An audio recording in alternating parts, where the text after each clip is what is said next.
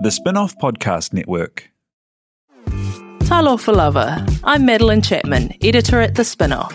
If you have the means, consider supporting our high-quality journalism by becoming a Spin-off member. Sign up now at thespinoff.co.nz/donate.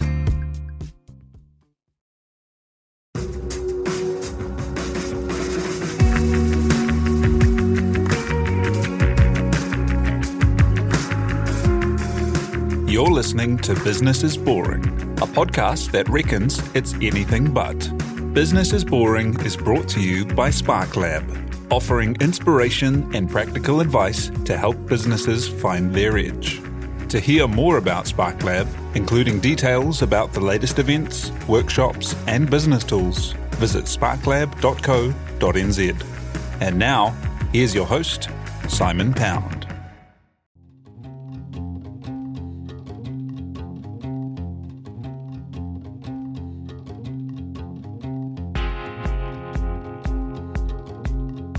You're listening to Business is Boring, a podcast that reckons it's anything but.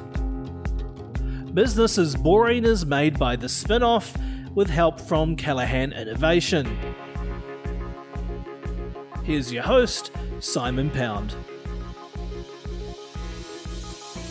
Tony Alexander was in one of the biggest jobs in economics as chief economist at the BNZ for 25 years, where he helped advise the bank and nation through a lot of economic change and disruption, until last year when he decided to disrupt himself and left.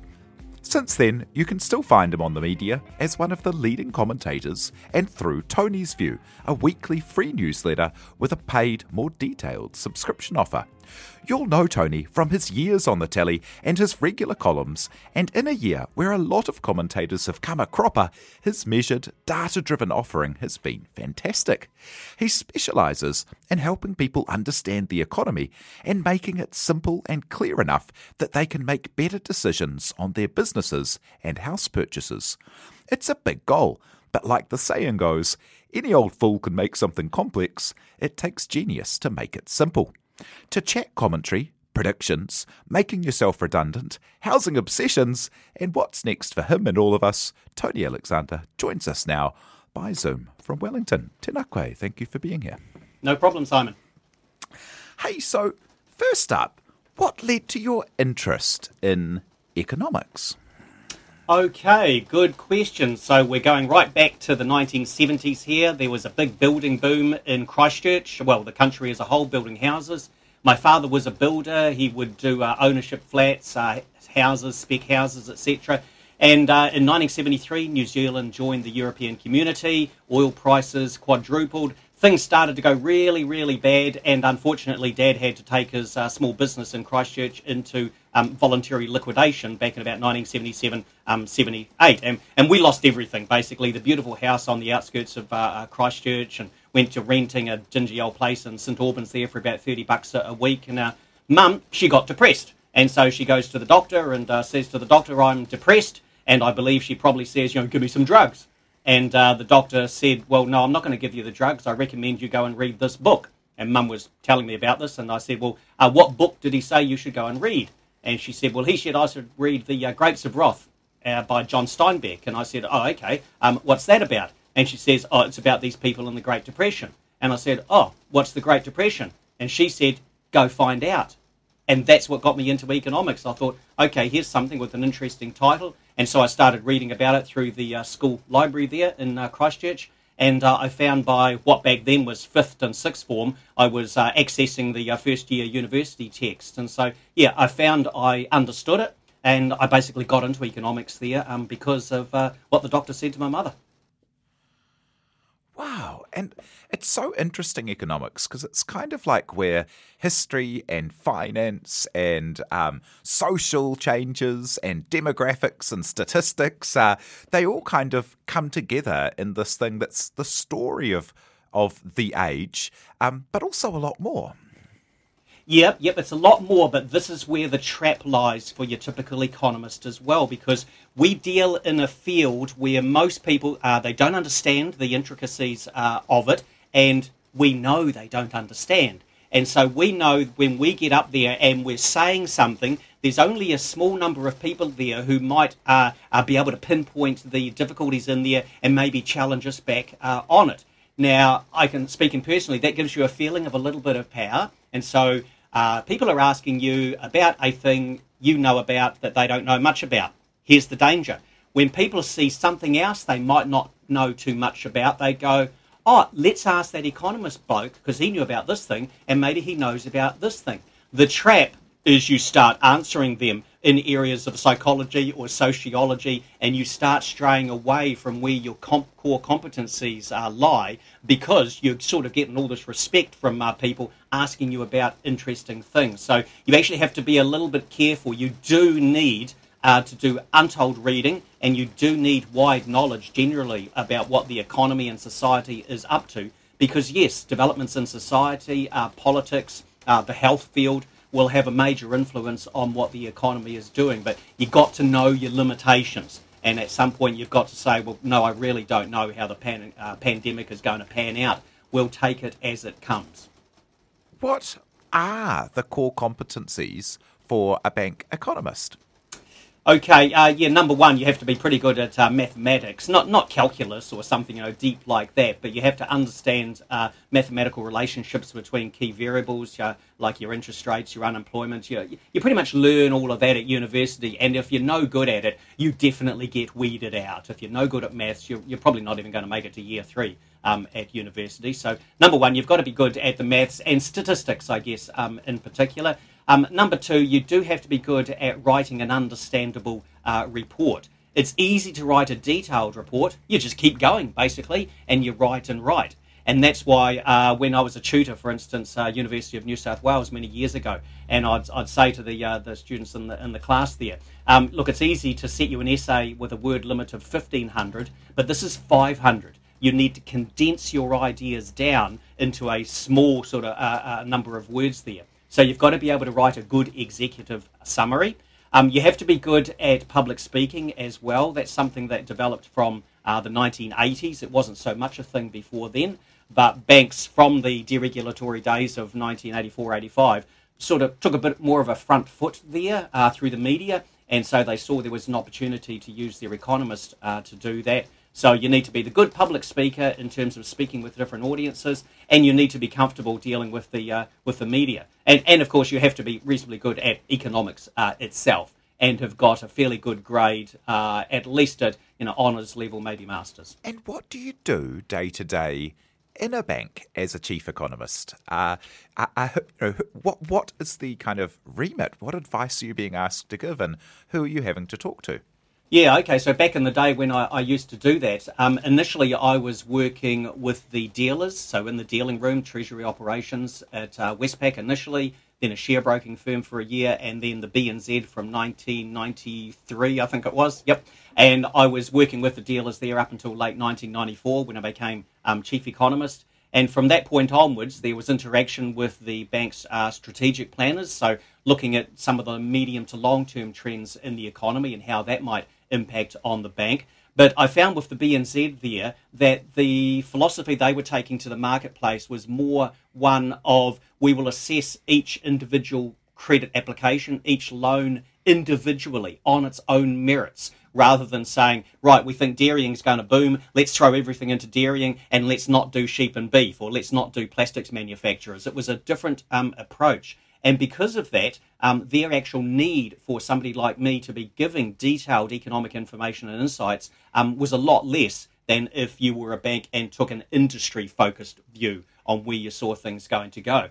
And it took me about, a year to realise that was the philosophy, the approach in the BNZ. And so that meant I could turn the job around to play more to where my best strengths lie, which is with the publications, the writing, and with the public speaking as well.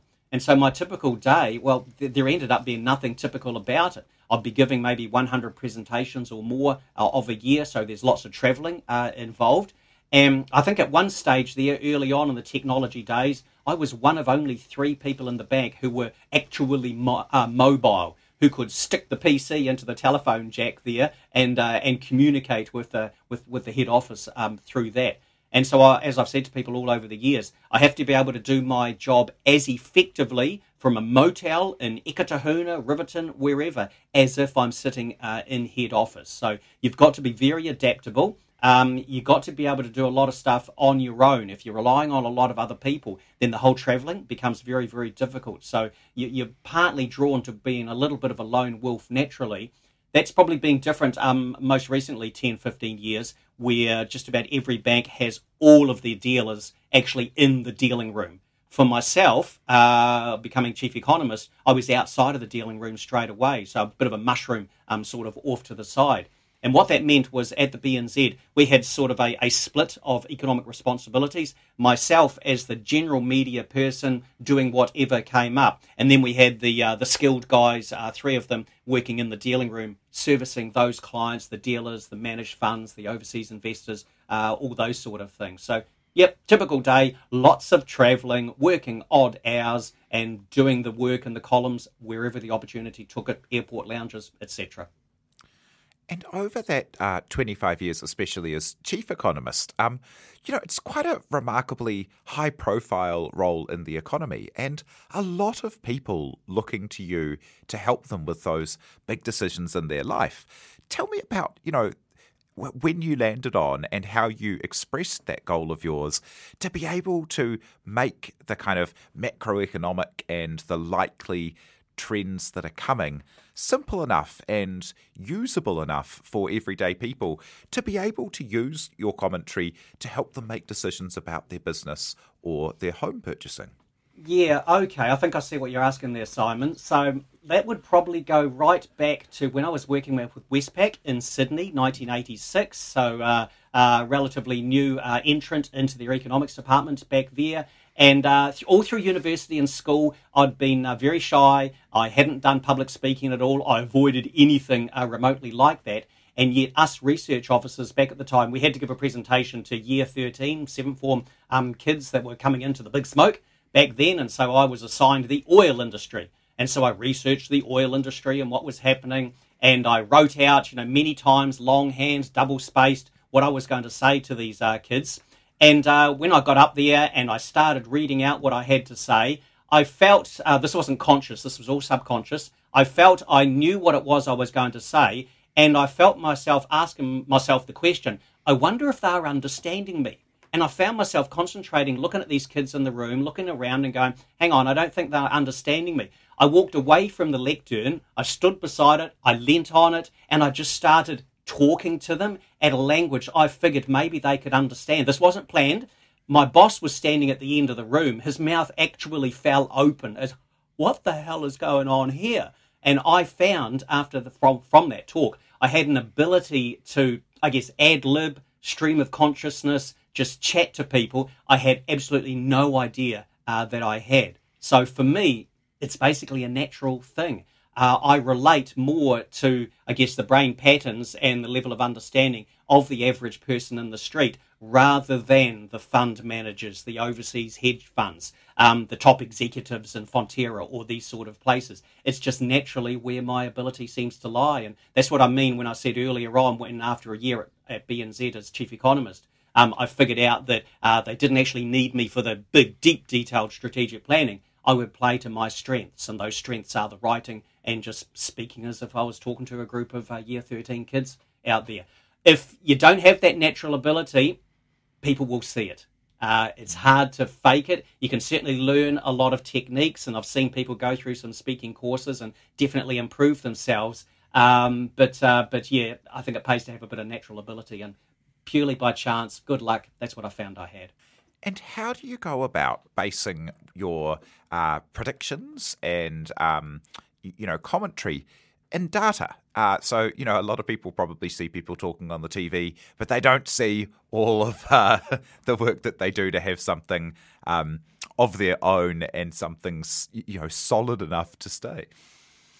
Yeah, initially, I guess, in the earlier years, tried to make it as much as possible driven the forecast by actual equations. I worked with the Reserve Bank of Australia on their econometric model. when I left university at the end of '84. Within 3 weeks, I was across there with the RBA. And so you've had all this training, you've learnt the structure of these sort of econometric general equilibrium models through your university days. And so you take that approach out.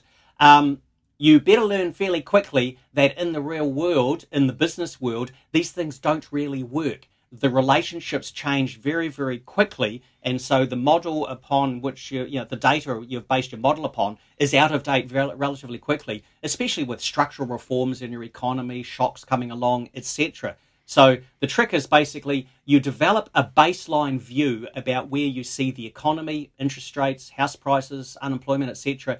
going, and then you update that view as the year goes by as you get new data.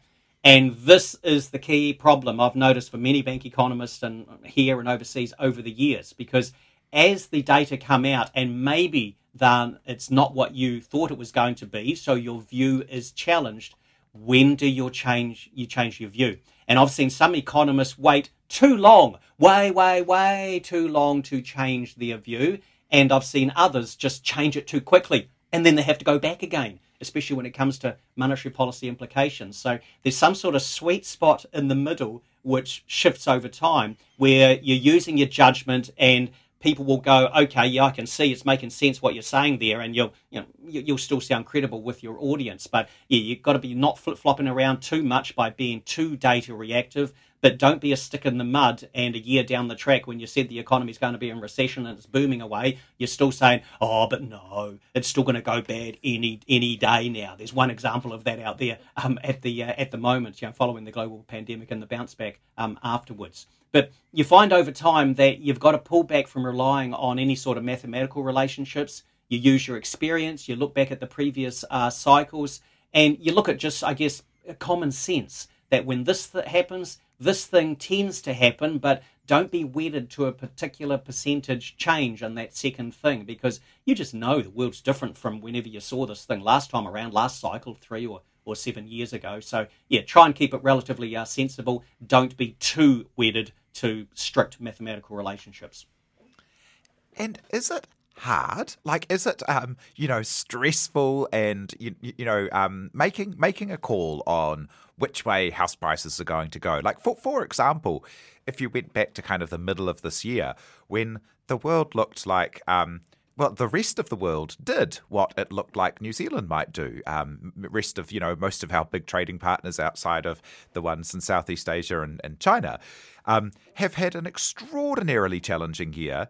But at the end of it, house prices are up and our economy is doing better than many would have suspected. And, lots of people would have made decisions about the rest of the year right in the pits of when it was hard. What's the stress like, and what's the thought process for you forecasting in, what was repeatedly called unprecedented times? Yeah, for these events, for the global pandemic, COVID-19, I wouldn't use the word stress in terms of worry, neuroses, anxiety. I'd say more hyperactive brain. My brain was more active over the initial weeks of COVID-19, the talk of lockdown, etc., than any other time in my life. Waking up each day, 3:30, 4:30 in the morning, new ideas. And because for me, it wasn't just a matter of understanding it and figuring out what the implications, it was then, okay, how do I explain those implications to my audience, the person in the street, the average property investor, etc.? So a 3-stage process. I wouldn't call that stressful. It was amazingly exciting, but it means one would get extremely tired all along the way. And certainly for early this year, the outlook was exceedingly negative. But there was a point at which I thought to myself, well, hang on, back in March, April into May, hang on, I know exactly as much about what's going to happen during a global pandemic as all of the economists in the Federal Reserve in the United States, every man and his dog in the Bank of England, the Reserve Bank of Australia, or whatever. So why are we all, if we don't know anything, gravitating automatically to the most negative scenario? The house prices are falling, share markets will crash again, massive unemployment at 20%. Why have we all gone there? And we all went to that sort of level, I think, because we were just thinking, oh, I guess it's a Great Depression scenario. But it's very different from that sort of situation. And I thought, well, I still don't really know where things are going to go, but I think the commentary does need to be more balanced. And so that's why, rather than emphasising, well, people are going to lose their jobs, blah, blah, blah, I started talking about the insulating factors, things which wouldn't stop our economy shrinking towards the middle of the year, but which would mitigate the extent of the decline. The plummeting interest rates, the diversion of $10 billion from spending overseas to spending within New Zealand, obviously the government's assistance programs, the migration boom ahead of lockdown with people choosing to stay in New Zealand, etc. So I never came out at any point and said, it's still all pretty bad around us, but I can easily see house prices rising 15% in the coming year. And that sort of cuts to the heart of another thing out there relevant to us economists. Let's say you do your analysis and you go, I see something totally different from everybody out there. You're going to be exceptionally brave if you come out and say it, because one of the tricks of actually minimising your stress of having your bosses say, are you really sure about this, Tony?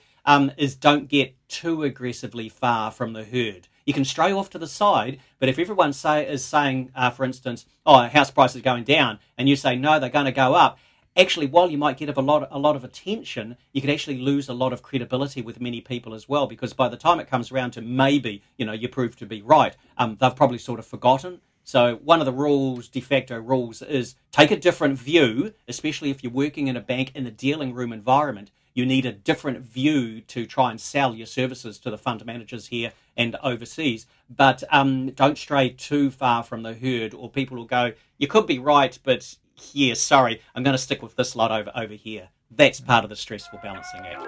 Kia ora, I'm Sophie. I'm Simon. And I'm Alice, and together we host the Spin-Off's food podcast, Dietary Requirements. Join us each month as we explore a vast culinary landscape, from the gourmet Ooh la la to your more hearty tucker. Onion dip, anyone? Everything's on the table in Dietary Requirements. Subscribe wherever you listen to all your favourite podcasts.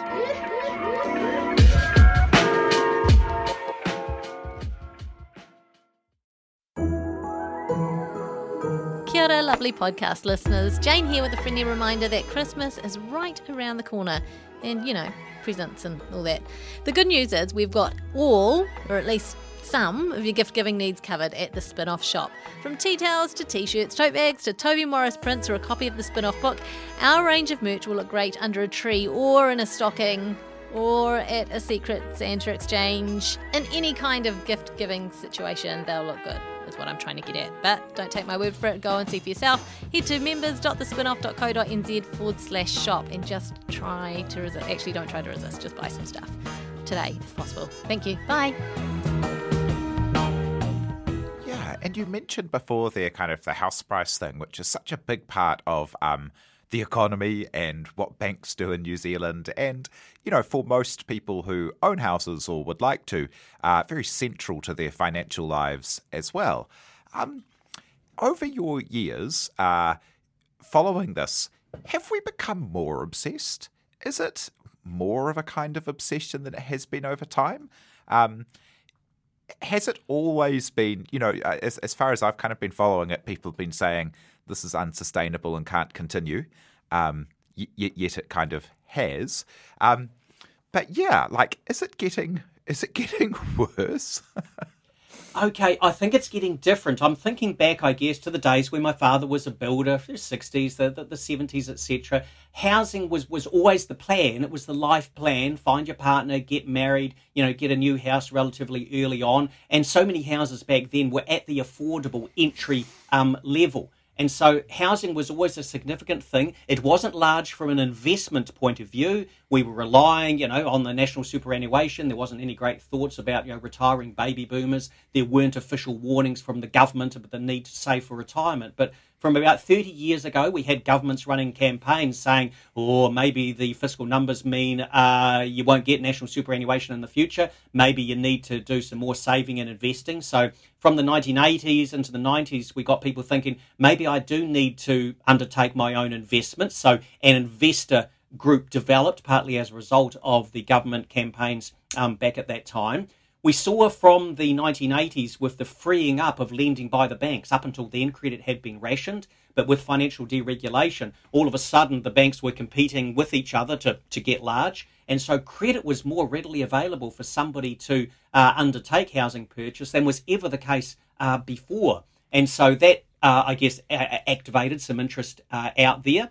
From 1992, we had interest rates falling from high levels, and this, I think, is one of the biggest things out there. For me, the key reason that house prices have structurally changed from average of 3 times income to 6 times income, country as a whole, this sort of thing, is because of the structural decline in interest rates in New Zealand and overseas over the past 3, for some countries it's about 4 decades. And what I mean there is from 1992 in New Zealand, inflation consolidated at 2%. We've roughly been there ever since. We saw the mortgage rates and the term deposit rates take a structural decline over 1992, 1993. Buying your home was more affordable because the mortgage rates went down, but the investors were saying, I'm not getting 12% 6-month term deposit rates any longer. I'm only getting 6%. They went towards investments, including finance companies, over the 1990s. And so that led to a pricing into the housing market of the decline in interest rates. We saw the second structural decline in interest rates during and after the global financial crisis, and that also made housing more affordable for many people. The reduced returns on other assets encouraged a whole new group of investors to go into the housing market. And this one is really interesting because when we saw from 2011 the first wave of baby boomers retiring, they started doing exactly the opposite of what we all thought they'd surely do when they got close to retirement, of sell any investment property they might have and live on the earnings. They looked at what they could get on the earnings and went, that's not enough. A, I'm not selling this investment property I bought in 1993. B, maybe I'll buy another one. So the GFC, the structural decline in interest rates over the 2010s, very important in propelling house prices up even further. And now we are in, or completed, whatever, the third and I certainly hope so, final structural decline in interest rates. It started last year when the Reserve Bank panicked a bit with business confidence going down, and they cut interest rates 0.75% from May to August 2019, and they cut again this year. They suggested there was a chance for negative interest rates next year. I think that's gone out the window for 2021. And they said, like other central banks, we're going to keep interest rates low for a long period of time. That's very important. Expectations drive asset markets, asset prices. The expectation of every investor out there is these interest rates on term deposits, corporate bonds, man, they may never go back to where they were. If I sell my investment property, I'll put the money in the bank and get 0.9% taxed, and then inflation off that. I'm not going to sell the property. I'm going to keep it, and maybe I'll get another one. And so I think there's still some repricing going on. But from where I'm sitting, this is the last big gasp of the huge structural change in house prices and the ratio of average house prices to income that stretched over about a 3-decade period. And I wonder if other people can see and feel that as well. And hence the FOMO. In one of the monthly surveys I've got, I asked real estate agents a number of questions. Are you seeing fear of missing out there? And in the first survey in May, a net 2% of agents said, no FOMO. Now it's running at a net 88%. People are looking to get on this bandwagon and not miss out. You didn't quite get that same sort of dynamic before the days of financial deregulation in the 1980s. And as a country, we seem to kind of talk ourselves into, this is normal and it's okay and it'll be right, with, the government saying people should be able to expect a little bit of asset price rise and saying, everyone's saying, well, we want houses to be more affordable, but we don't want the price of them to come down, which doesn't seem to be brilliant logic. But in this environment of low interest rates and the like, there's all kinds of reasons you can say, this is how it kind of makes sense. But does it really make sense for a tiny country like New Zealand to have one of the most unaffordable housing price to income ratios when, we're more unaffordable than like a London or New York? But we don't have quite the same industry or pull for people to live here or wages to sustain it. It kind of feels like we're very good at making excuses for it, but it may still just not make a particular amount of sense. Well, basic economics. This is where I guess we economists try to, put out, get the explanations out there. Number one, getting houses built in New Zealand is relatively difficult. We've got earthquake rules which have strengthened over the past 3 decades, energy efficiency rules which have strengthened as well. We build houses which are bigger than they used to be. Over the past year, the average size of a house built is about 160 square metres. Over the 1970s, for which we've got data, 75 to 79, the average size was about 112 square metres. We have toilets on the inside these days, and there's normally more than one of them as well. We've got stuff in the walls to keep your house warm in winter. So the houses being built these days are completely different from the past. We do tend to like the individually designed properties, and we sort of look down our noses at the cookie cutter properties.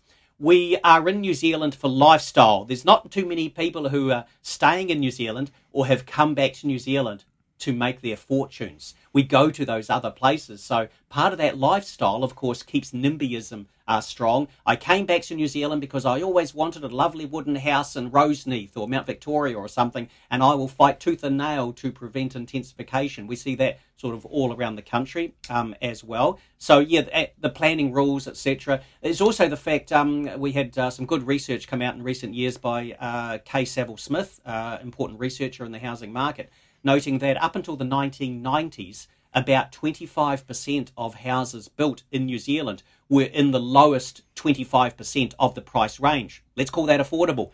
Since the mid-1990s, don't know why, only about 5% of the houses being built are affordable. And here's the interesting thing. We talk about housing shortage. Since 1991 census, our population in New Zealand has grown about 30%. The number of houses sitting out there has also grown about 30%. But so technically, there's not a housing shortage, but not enough houses have been built in Auckland, and we have had not enough of the affordable houses being built. So in order to get an improved affordability, you need to take measures which increase the cheaper number of houses being built. It's not a quantity thing. It's the type of houses being built that really matters there. And as I say, with the structural change in interest rates over this period of time, it's simply not going to lead to any great unwinding of the house prices. And then there is the first bit you were sort of hinting at there, Simon, about no one wants house prices to go down. If you're thinking about a 64% home ownership rate, maybe we're talking about 1.5 to 2 million adults, either individually or as partners, who own houses. Let's call that 2 million voters who do not want house prices to go down. Whereas the individuals and the partners who are first home buyers each year, maybe there's, 35,000 of those.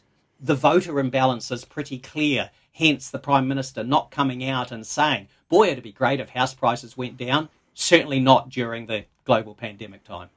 Yeah, so it really is a very clear thing that the house-owning classes bother voting and keep it quite comfortable for themselves, while the non-house-owning classes don't have either the engagement at the ballot box or the incentive.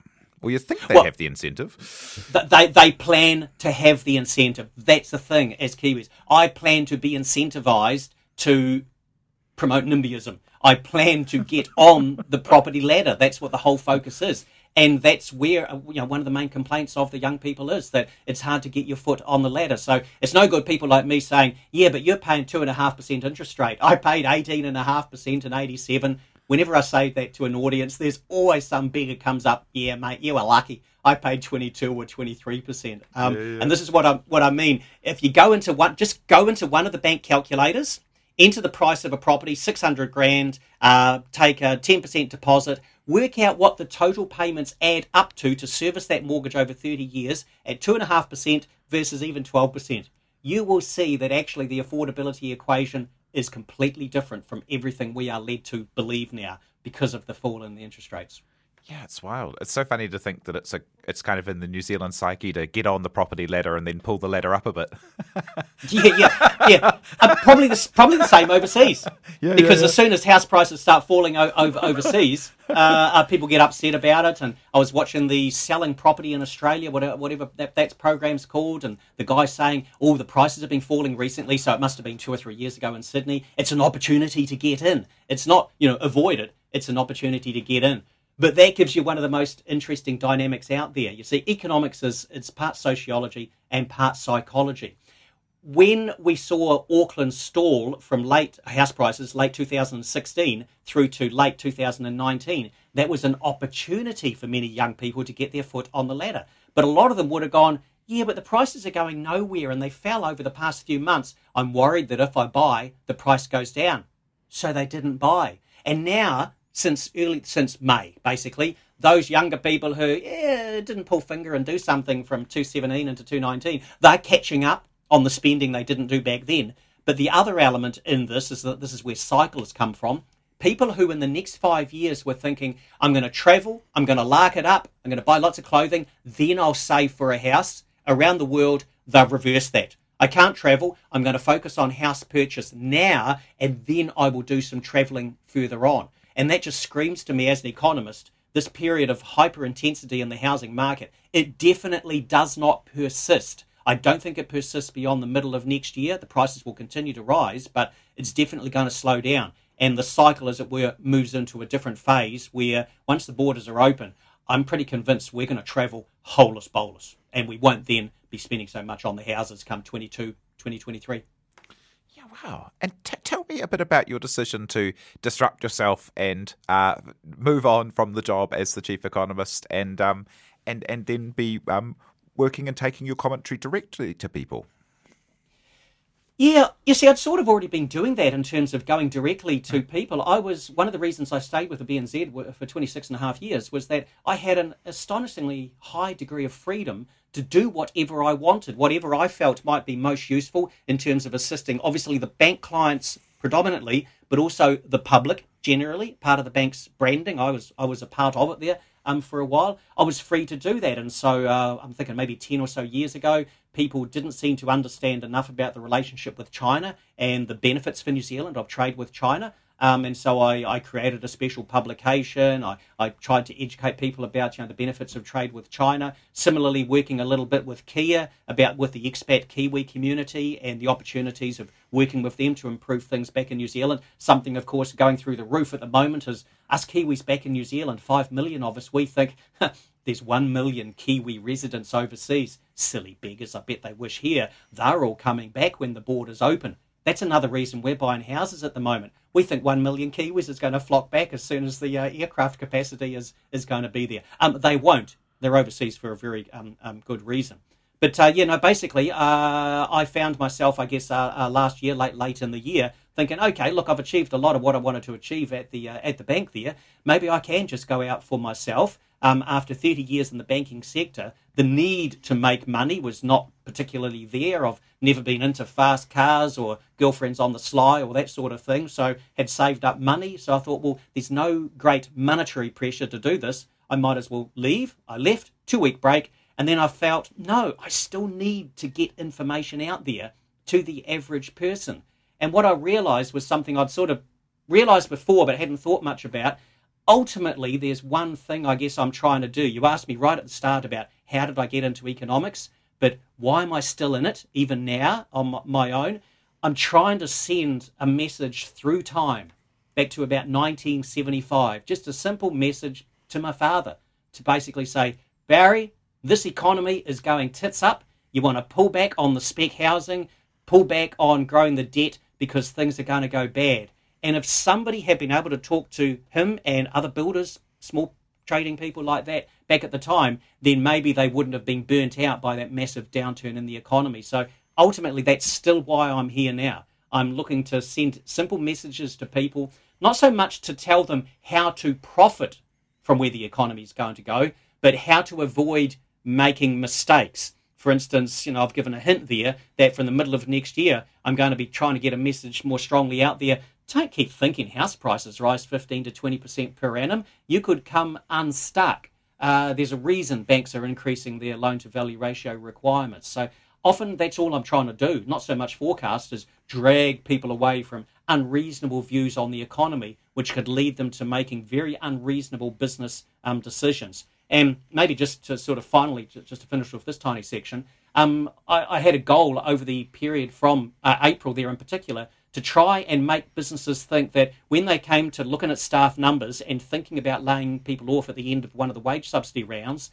they'd go, yeah, no. This bloke was just reminding us about the biggest problem for many businesses pre-COVID was not enough labour, shortages. And if I could just sow a seed of doubt in the minds of people by running through my insulating factors, giving hope for the future, they would retain more of their staff. And I've had some feedback there that they did decide we'll just wait a bit longer. And those that waited, they're not out there scrambling like every other man and his dog trying to hire people who are no longer available. So stuff like that. Oh, that's magic. Well, thank you so much for sharing the story today. That's Tony Alexander. You can subscribe to Tony's View through tonyalexander.nz.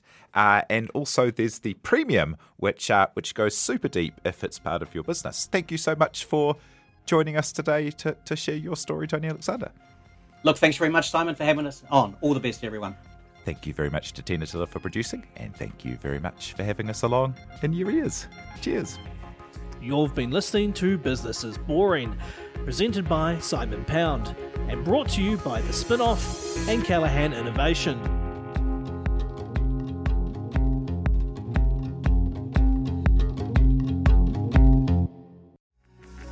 From the Spin-Off Podcast Network, that was Business is Boring, brought to you by SparkLab. Make sure you're following Business is Boring wherever you get your podcasts. And for more information on SparkLab, visit sparklab.co.nz.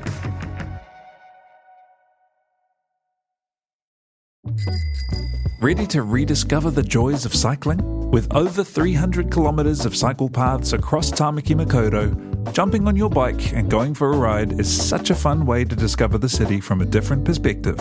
Cycling is getting more and more popular across Auckland, so now's a great time to join the hype and give cycling a go. Head to at.govt/cycling to find your nearest cycleway today.